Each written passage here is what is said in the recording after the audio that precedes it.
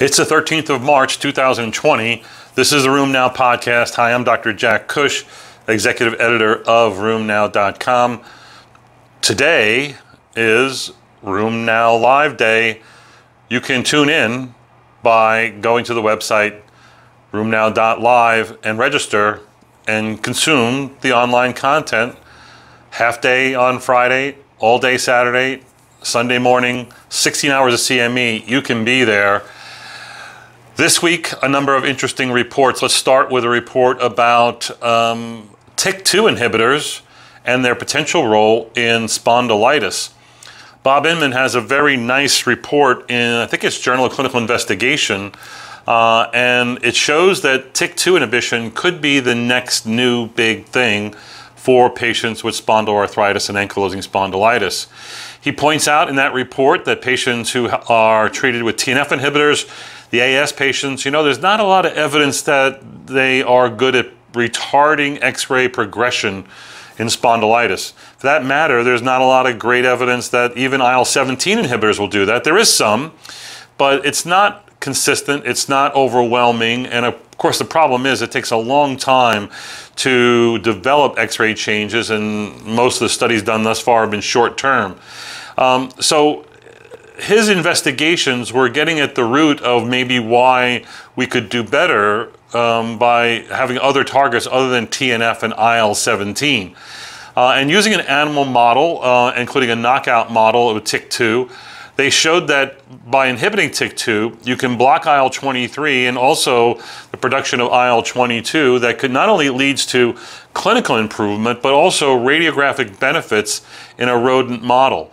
Now, again, there's some limitations to that, but I think the main point of the paper was that merely inhibiting IL-17 may not be the right pathway, and you may not be able to do that effectively through IL-23 inhibition, that you can subsequently inhibit IL-17.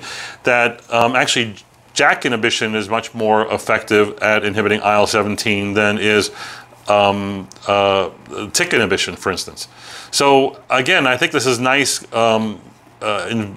basic science sort of research that will help maybe guide future therapies.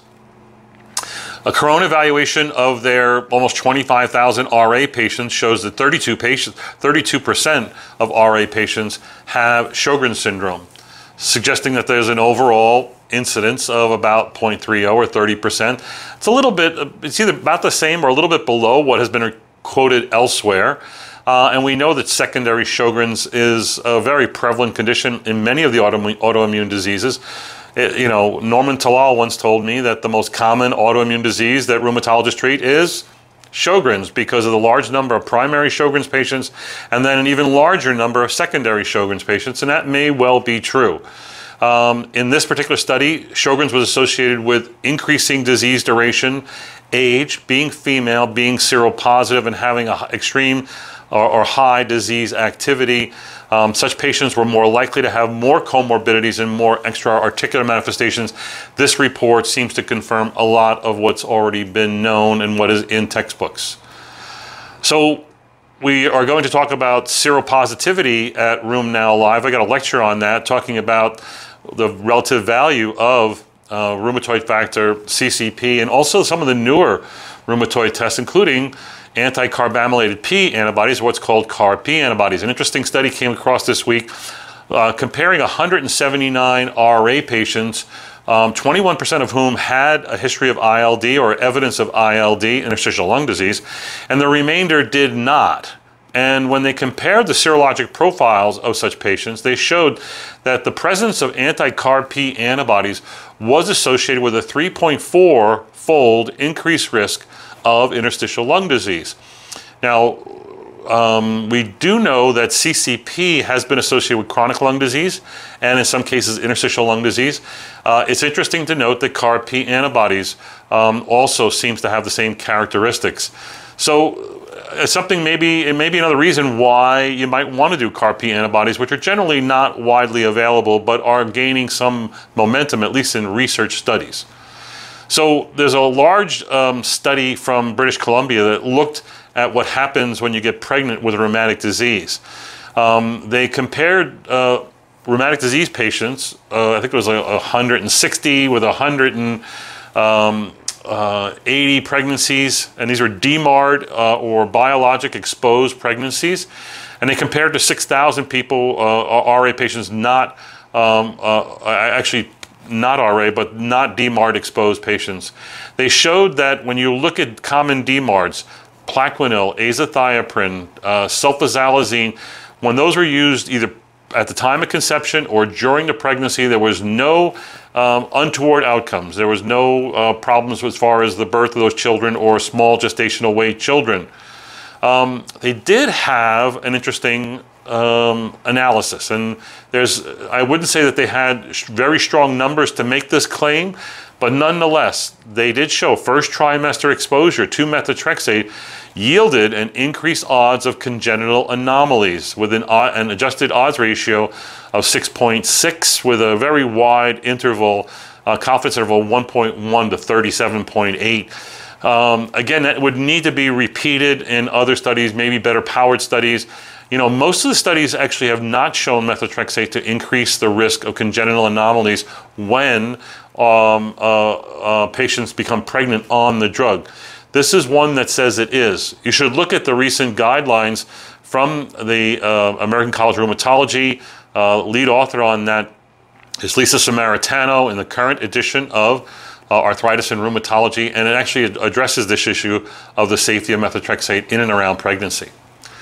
A very surprising result comes from a UK population-based study basically saying that vaccination with, against seasonal influenza does not yield the expected benefits.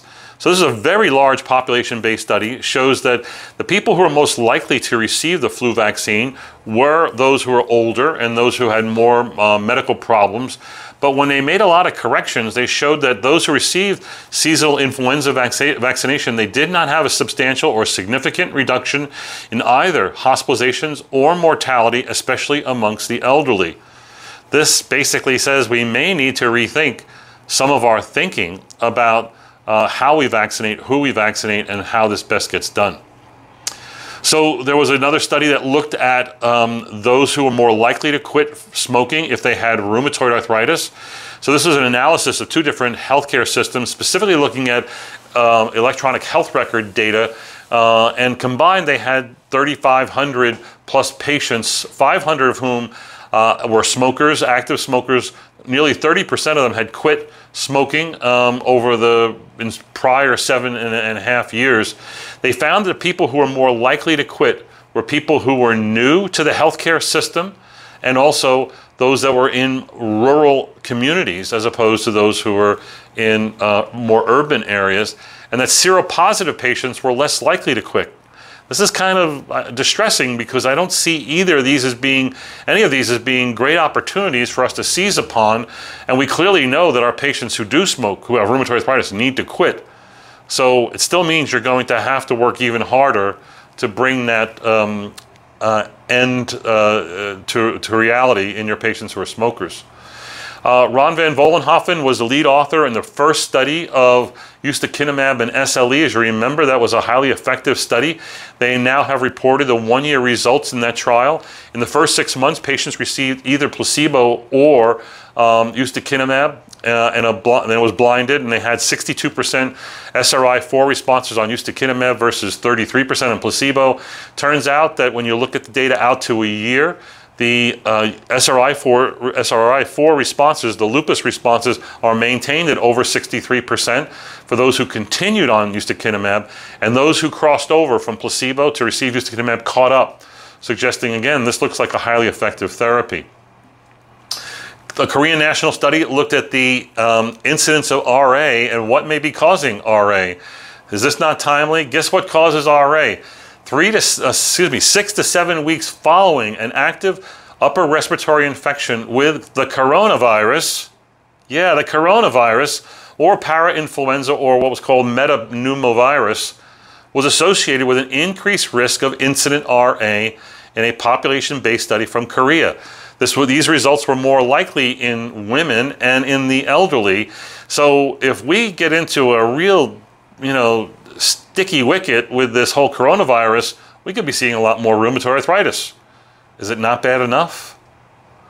Lastly, the EMA, the European Medicines Agency that oversees the regulatory approval of drugs in the throughout the European Union, has issued its final recommendations regarding tofacitinib. As you remember, back in November, there were the warnings from the EMA based on a safety study done by Pfizer comparing adalimumab to low-dose or high-dose tofacitinib in high-risk RA patients, looking to see what the safety of the drug is. Unfortunately, the high-dose tofacitinib, 10 milligram BID, not approved for anything we treat, only approved for ulcerative colitis. That high dose was associated with increased risk of VTE events and cardiovascular death. When they reviewed all the data, they made the following recommendations, which are, I must say, severe and maybe even a bit ridiculous.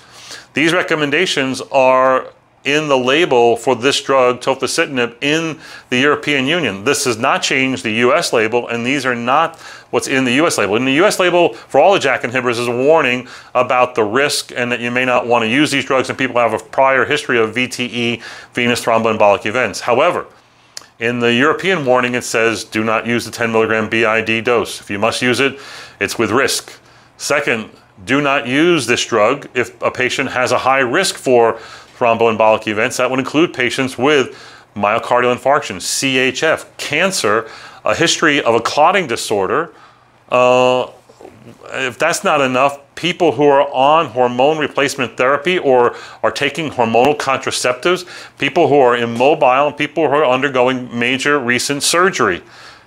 Don't give them tofacitinib. Moreover, they have a conditional warning against the use of this drug in people who are older, have diabetes, who are obese with a BMI greater than 30, who are smokers and hypertensives. Basically, you can't use it in anybody in Europe. Again, I think this is going a little bit overboard. I think using good common sense in people who have a history or high risk of VTU, as you determine, maybe shouldn't go on this drug when they have other options. So patients are doing great on these drugs, and you now find out this information about what to do. You need to have a discussion about the benefits of stopping such medicine, what's working, versus the hazards of continuing. It's got to be a one-on-one decision. That's it for this week on the Rheum Now podcast. Tune in next week. Tune in next week to hear more about Rheum Now Live. See you then.